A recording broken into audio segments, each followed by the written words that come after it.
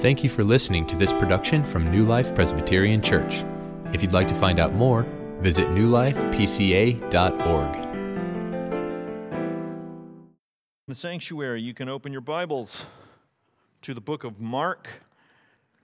We'll be looking at Mark chapter 9, verses 42 to 50. If you did not bring a Bible, it's okay, because we've got Bibles for you underneath the chairs in front of you, so you can grab one of those, open it to page 493.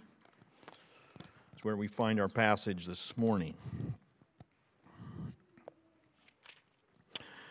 Well, they called him Unconditional Surrender Grant. I'm referring to Ulysses Grant, the 18th President of the United States, the famed general leader of the North Army during the Civil War.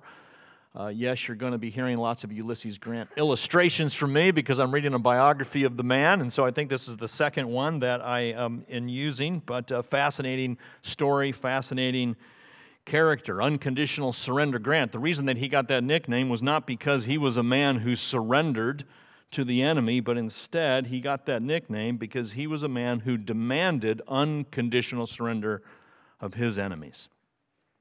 He approached his enemies with no compromise. We might say he was ruthless in the way he dealt with the enemy. Now, we don't often like ruthless people who are not willing to compromise, but here's the thing, friends. Aside from Abraham Lincoln, Ulysses Grant probably did more than anybody else to free African Americans from slavery in our nation's history. And one of the reasons he was able to accomplish that great accomplishment is because he was ruthless with the enemy. Now, as Christians, we're not called to be ruthless with people, whether they are our friends or our enemy, but we are called to be ruthless with our real enemy. And our real enemy is the sin that resides in the heart of each and every one of us. As we deal with sin, we are to be ruthless. We are to accept no compromise.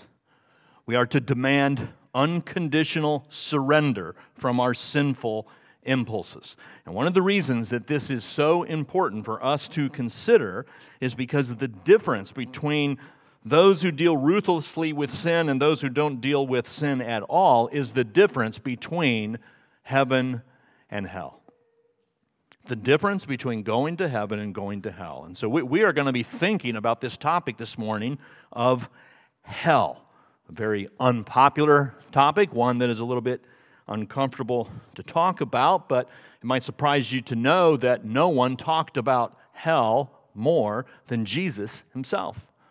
And the passage we're about to look at is one of those passages where Jesus addresses the issue of hell. Mark 9, 42 through 50. We're just kind of moving our way through the Gospel of Mark, taking it one passage at a time. And so if you are able to stand, why don't you do that now? And let me read these verses to you and hear what the Lord has to say to us about this topic.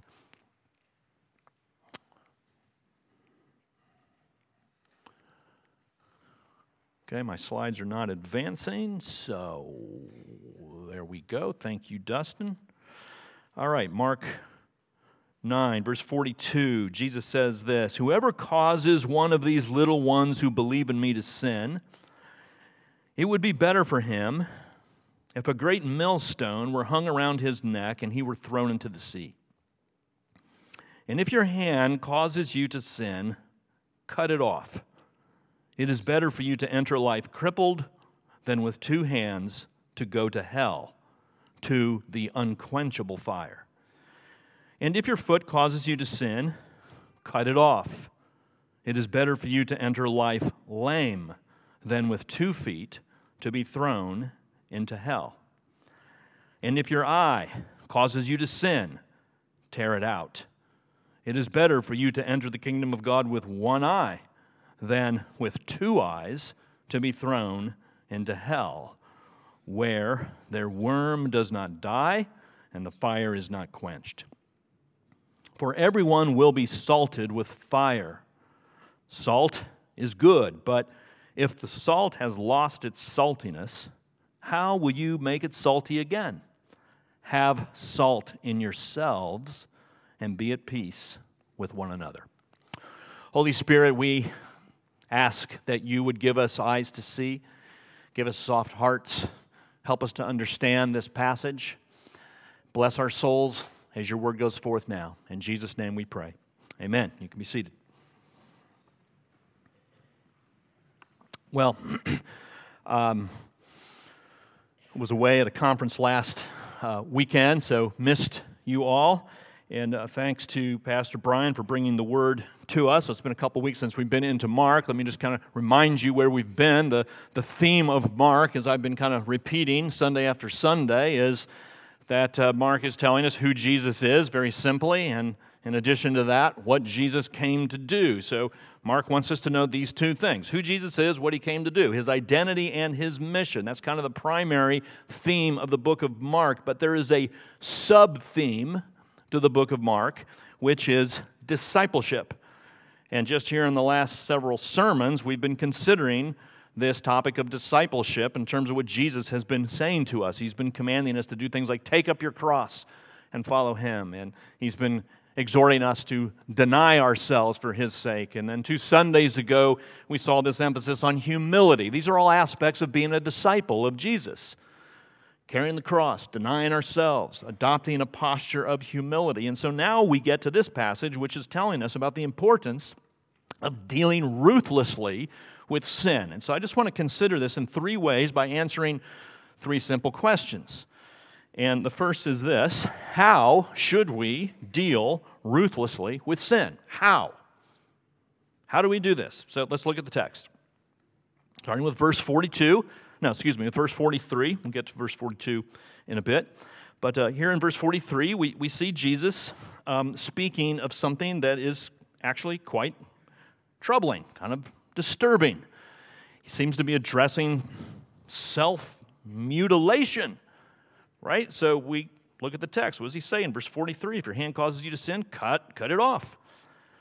Same thing with the foot in verse 45. If your foot causes you to sin, cut it off. Same thing with verse 47, with the eye. If the eye causes you to sin, tear it out. One example of self-mutilation in history that maybe you're familiar with, maybe one of the most famous, is that of Vincent van Gogh. Do you remember the story of this famous Dutch painter who in December of 1888 actually took a razor to his ear and cut it off? Cut off part of his ear, and he wrapped it up in a little package and gave it to somebody. We think Van Gogh was in a kind of a delusional state at the time. He had some emotional problems. Is this what Jesus is calling us to do? Literally, to be cutting off our body parts? And the answer to that, you will be glad to know, is no. Whenever we read the Bible, we need to consider the literary forms that are used. This is what we might call hyperbole. It's overstated, exaggerated language that is used to make a strong point. Similarly, we might say, I've done this 1,000,000 times, or I waited for you for an eternity. Those are examples of hyperbole. We're not meant to take those literally. You probably didn't do it actually 1,000,000 times, and no, you certainly weren't waiting for an eternity. But I get the point. You did it a lot of times, and you waited a long time. It's an overstatement to make a point. And we'll see other places in the Scriptures where Jesus will say things like, I am the door, or I am the vine. Now, nobody's going to think that Jesus is saying that he's an 8-foot high piece of wood, right? It's metaphorical language. So it's very important when we read the Scriptures to understand it in terms of the literary forms and the genres that are being used. And so Jesus here is resorting to hyperbole to make a point. So what is the point? What is he saying? As he tells us to cut off our hands if it causes us to sin, cut off our feet if it causes us to sin, tear out our eyes. The point that Jesus is making here is that sin is so serious and so dangerous that no cost is too great in your fight against it. There is nothing that is so valuable that you should not give it up in your fight against sin and in your effort to destroy it like an enemy. You must attack sin in your life before it attacks you. You must kill sin in your life, or it will kill you. And extreme danger always calls for extreme measures. That's Jesus' point. Sin is such a dangerous thing that we need to be radical and ruthless in the way we deal with it. It's kind of like if you had gangrene. You know what gangrene is? It's when the extremities or the limbs, tissue dies and bacteria starts to form. And with gangrene, the danger is that that bacteria will spread very quickly to other parts of the body and into your organs, and it can be fatal. And so the way you deal with gangrene is you amputate the limb. And the point that Jesus is making here is that that's how you ought to deal with sin. You amputate it. You cut off whatever it is that is the occasion or the channel through which you are led into sin. A guy named John Owen, who's written extensively on this issue, says this: "We should therefore fight against sin and be vigorous at all times and in all conditions, even when there is the least suspicion. Sin is always acting, always conceiving, always seducing, and always tempting. It doesn't give up on you. It doesn't declare a truce. It doesn't go on vacation. It doesn't get sleepy. Sin doesn't go away. It's always acting, and we are in trouble if we are not always mortifying." That's a word that means putting to death, stamping out. I think the examples that Jesus is using here are actually fairly instructive for us in the kinds of sin that he is talking about. We might think of the hand as representing what we do, the foot as representing where we go, and the eye as representing what we view. And so if any of these are the occasion or the opportunity for you to sin, Jesus' exhortation is to cut it off. Now, the good news here, friends, is that this is not something we're just called to do on our own. That when you become a Christian, not only are your sins forgiven, but the Holy Spirit is given to you, and you're given a unique, special, extraordinary power to engage in this battle. As Paul says in Romans 6, "Sin will not have dominion over you. You are not under the law, but you're under grace." So it might seem overwhelming to fight sin in this way, but the Spirit of God lives in you to give you the power to achieve success in this battle. So, what are some examples? How might this look in this battle against sin? Well, a few things that are probably fairly easy, obvious examples, but for instance, let's say you like to meet with some friends at a sports bar, and you get together there every month or so, and you gather, and the game's on, and you're having a good time, and your friends like to drink, and when they drink, you like to drink. And you're there for a few hours, and you find that pretty much every time you go out with these people, you drink a little too much. And you just come back a little inebriated. And you tell yourself, yeah, probably drank too much. I won't do it again next time. Well, you go to the next time, and you meet with your friends, and the same thing happens. You're just caught up in the moment. And you just begin to conclude that this is not good for me. I love my friends, and I want to be with them, but this is an occasion that leads me to sin. Therefore, I have got to cut it off. I got to tell my friends, look, I'd love to meet with you, but let's go to Bob Evans next time. Let's not go to the sports bar. Don't walk into the place that is an occasion for you to sin. A more obvious example, I think, would be the cell phone, the smartphone, and the way that the smartphone provides so much opportunity for temptation and for us to look at impure images. If that's an occasion for you to sin, you got to get rid of your smartphone. Now, how are you going to function in a world that is so dependent on the smartphone? That is indeed a challenge, but better for you to live life without a smartphone than to go to hell with a smartphone. is what Jesus would say. There are flip phones. There are other ways to deal with it. But if this is the occasion for you to sin on a repeated basis, it's a problem for you. You got to cut it off. Or another example, maybe at work, there is just a person of the opposite sex. You're a married person, and you have a lot of alone time with this person, and you just sense that it's getting a little too emotionally connected, and you're having thoughts you shouldn't have, and maybe some things have happened that shouldn't have happened. You got to cut that off. You got to stop that. You got to tell that person, we cannot be alone together anymore. You might say, well, that'll jeopardize my job. That might cause me to lose money. Well, same thing. Better that you lose money, better that you lose your job even, than that you go to hell with your job. That's what Jesus is saying. This is radical. These are not compromising half measures that he is recommending here. He is exhorting us to demand unconditional surrender from our sin. Sinclair Ferguson says this: what is killing sin? It's the constant battle against sin which we fight daily.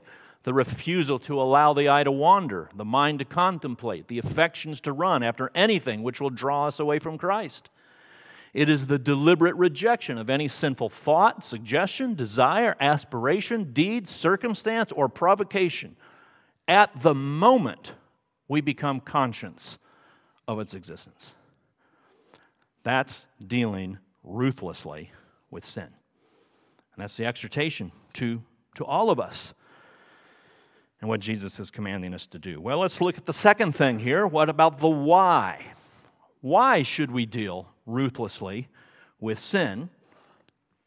And there are two reasons. And the first is because of the example that it sets for others. So let's back up here to verse 42 now, where we get this pretty extreme warning. There's just this passage just filled with warnings. Verse 42, it says, whoever causes one of these little ones who believe in me to sin, it would be better for him if a great millstone were hung around his neck and he were thrown into the sea. So this reference to the little ones might make us think of the child just a few verses earlier. Verse 36, remember Jesus took the child in his arms and said, whoever receives one like this receives me. And we mentioned that the child was representative of the lowly, the outcast, the forgotten in society. Probably not just referring to children alone, and I think that's the case here in verse 42. Little ones, I don't think means necessarily just children, but those who are of a lower caste, those who are forgotten, those who are overlooked, and perhaps in this context it refers to maybe younger Christians or more immature Christians, and it seems like and the reason I say Christians is because it says here in the verse, the little ones who believe in me, so he's clearly talking about Christians, but perhaps new Christians, and what Jesus here is warning against is the example that we set for them. And so I think the example here is for those of us who are in positions of leadership, in particular, pastors, elders, deacons, teachers, parents, to be careful about the example that we set for those who are watching us. If you're in a position of leadership, people are watching you.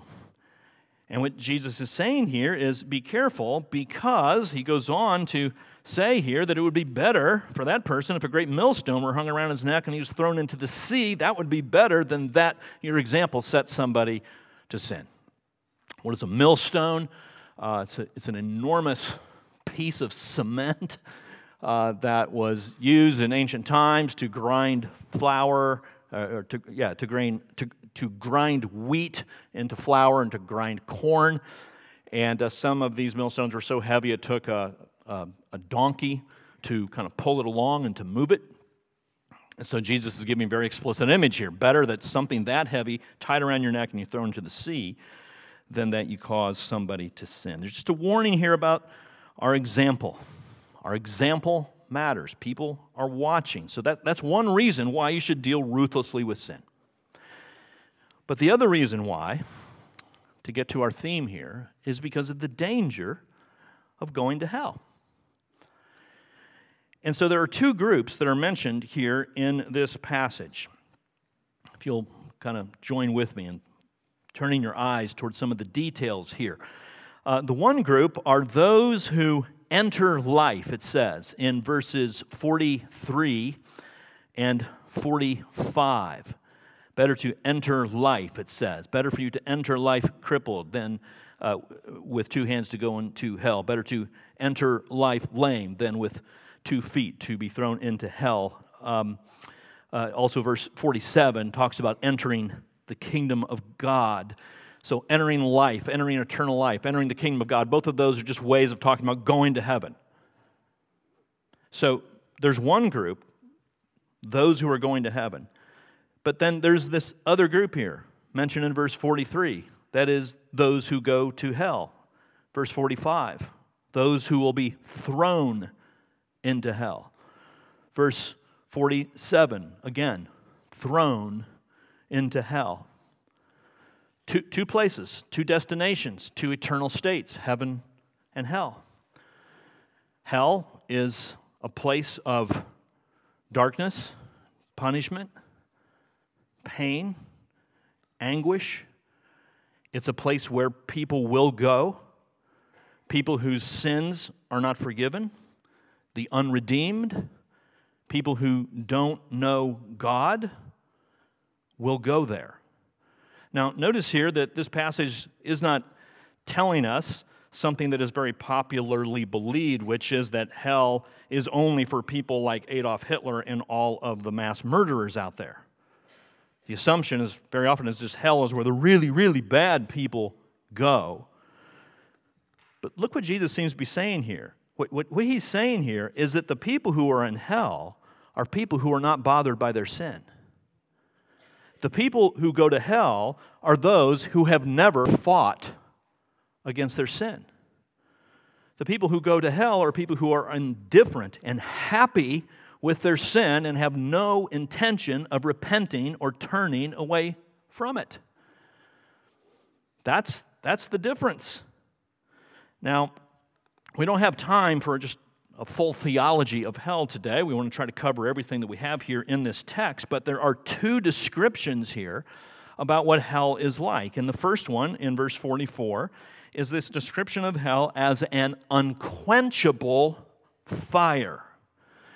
Now, we know what it's like to see fire burn in this life, that fires always go out, right? I mean, if you ever tried to do a campfire or a bonfire, you build the fire, and if you just leave it alone, eventually it will die out. That's just what happens.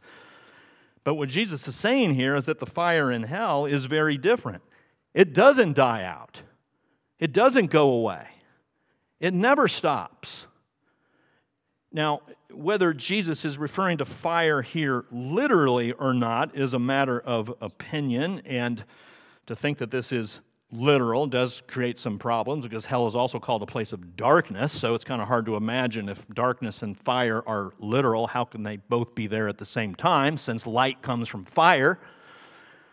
I don't know that we have to say this is literal, but one thing that Jesus is clearly saying is that this is a place of torment and anguish and sorrow, a place you don't want to be, and a place that never ends. The unquenchable fire. But then he goes on. He uses another disturbing description in verse 48. He describes it as a place where the worm does not die.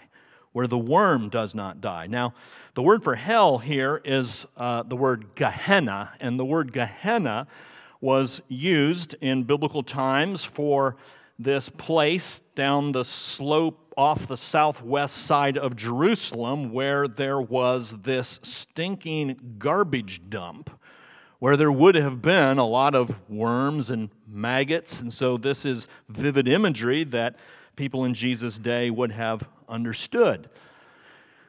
But the same point applies here. We've all seen worms and maggots before, but we know that eventually they die, they go away. But what Jesus clearly says here is that this is a place where the worm does not die. It never stops gnawing on its host. Now again, do we take that literally, I don't know, but at the very least we can tell that that is an awful experience, a horrible thing to conceive, and a place that no one should be careless about as we think of it as a possible eternal destination. Some of the questions you might be having in your mind right now is are you kidding me? Do we really have to believe this? I mean, haven't we moved on from this primitive idea of a vengeful, wrathful God? Do we have to believe in hell in this way? My question to you, if that's your question, I want to offer a question back to you. My question is this: do you think that Jesus believed in hell? I mean, I think we can safely assume that we want to believe what Jesus believes. The Son of God, the one who is perfect in all of his ways, the one who knows all things. No deceit was found on his mouth, the Scriptures say. If Jesus believed in hell, we probably ought to believe in hell. Well, here's Jesus talking about hell. And this isn't the only place. I could show you several other examples. Here's Matthew 5:22. This is Jesus. Whoever insults his brother will be liable to the council, and whoever says you fool will be liable to the hell of fire. Matthew 10:28. Do not fear those who kill the body but cannot kill the soul. Rather fear him who can destroy both soul and body in hell. Matthew 23:23. You serpents, you brood of vipers, how are you to escape being sentenced to hell? So, does Jesus believe in hell? I think he does.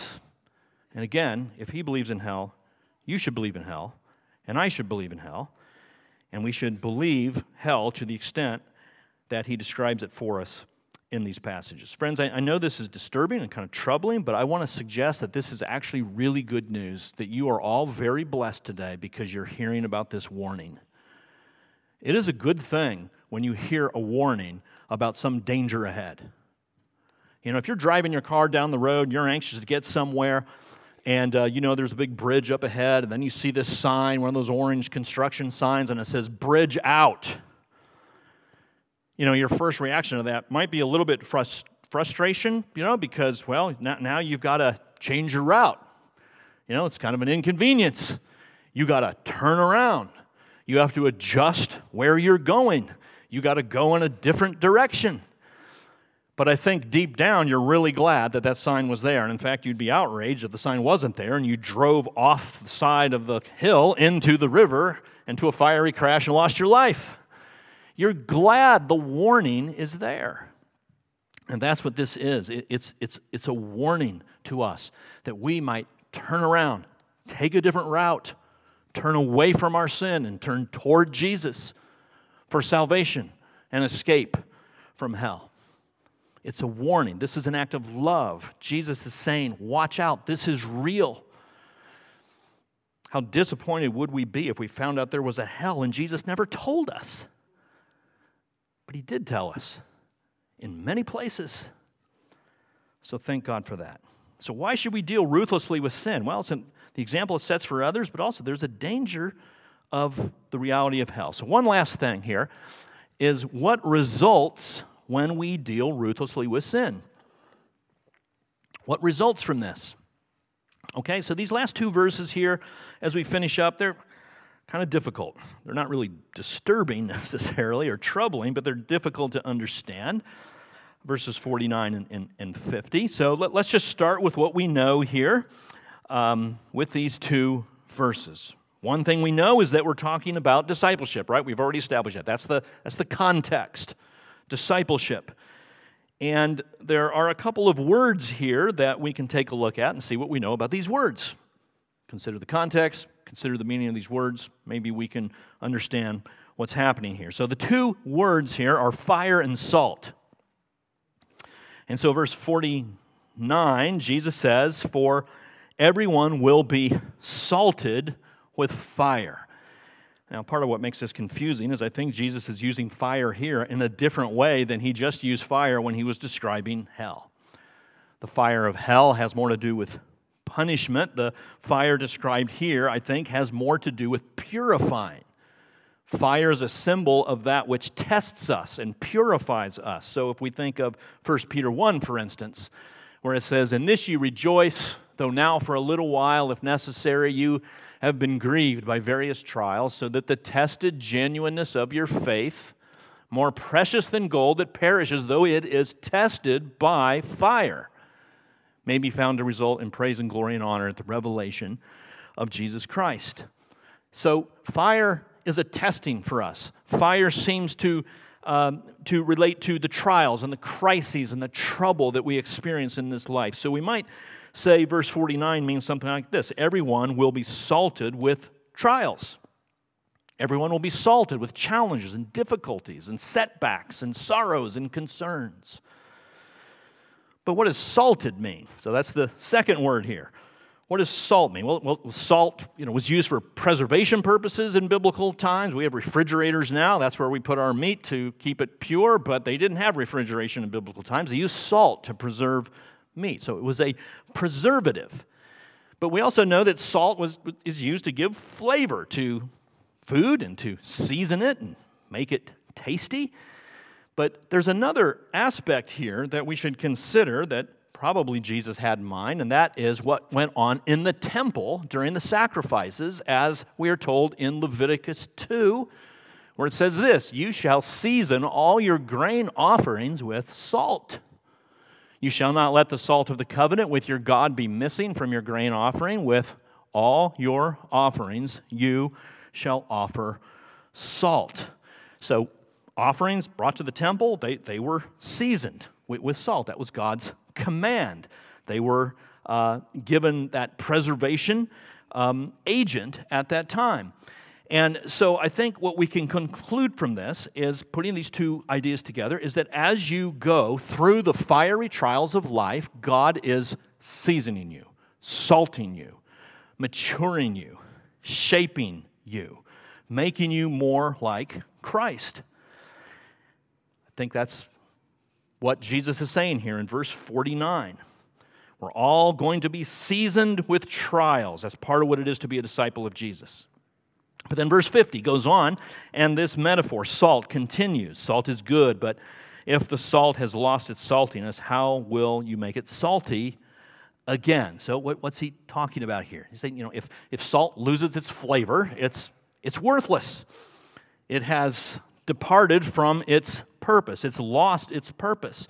Maybe what helps us understand this a little better is to think of another passage that talks about salt that's probably more familiar to all of you in the Beatitudes. Matthew 5, Jesus says this: you, referring to Christians, are the salt of the earth.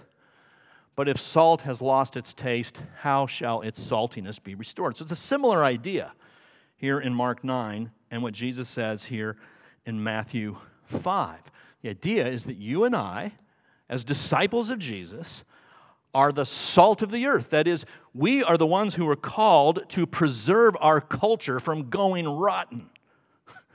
That's our responsibility. And there's one last thing here that Jesus adds at the very end of verse 50, and be at peace with one another.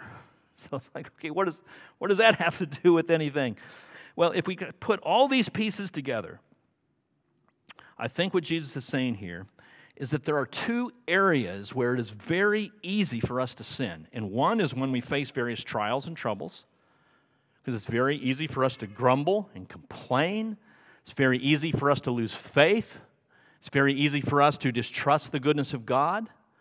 Trials are a great temptation for us to sin. But another area where we have a great temptation to sin is in our relationships with people, where we get offended and we don't want to forgive, and we resent, and we get filled with anger, and we separate from those we love and cherish. And so, I think what Jesus is saying is this: that if we deal ruthlessly with sin in these two areas in particular, as we're facing trials and as we're dealing with our personal relationships, we will be a salty witness to a dying world.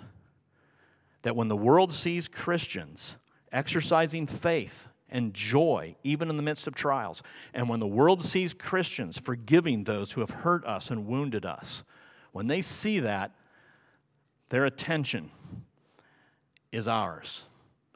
They think, what is it that makes people live like that? Because I don't see anybody else who can go through trials with joy and who are so willing to forgive those who have offended them. So, what results when we deal ruthlessly with sin? A salty witness to the world. Nobody else outside the church is dealing ruthlessly with their sin. That's a special calling to you and me as God's people and His disciples. So, as we close here, just some questions to ask as we reflect on this entire passage. Am I too casual with sin in my life? Do I surrender to sin, or do I call sin to surrender to the lordship of Jesus? Am I too casual with sin? Are there things that I need to cut out of my life?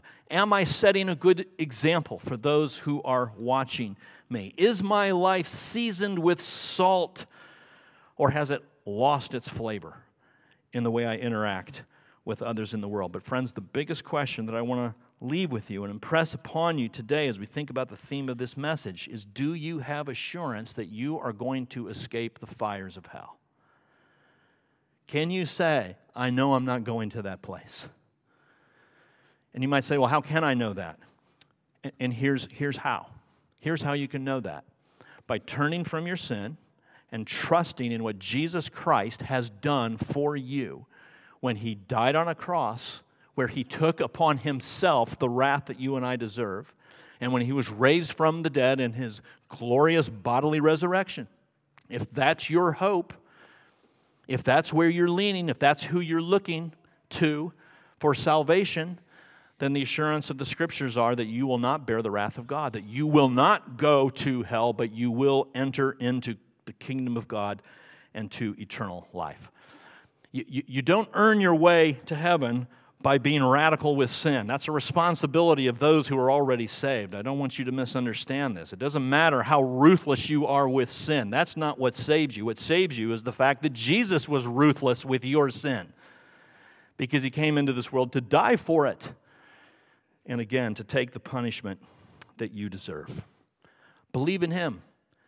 I mean, no matter what is going on in your life, no matter how hard it is, no matter how many troubles you face, no matter how many sorrows you have, and I don't mean to minimize any of them, but if you know you're not going to hell, that is a reason to wake up rejoicing every single day. And that is a promise for all those who know Jesus as Savior. Let me just leave you here with John 5. Jesus says this, "Truly, truly, I say to you, whoever hears my word and believes Him who sent me has eternal life. He does not come into judgment, but is passed from death to life."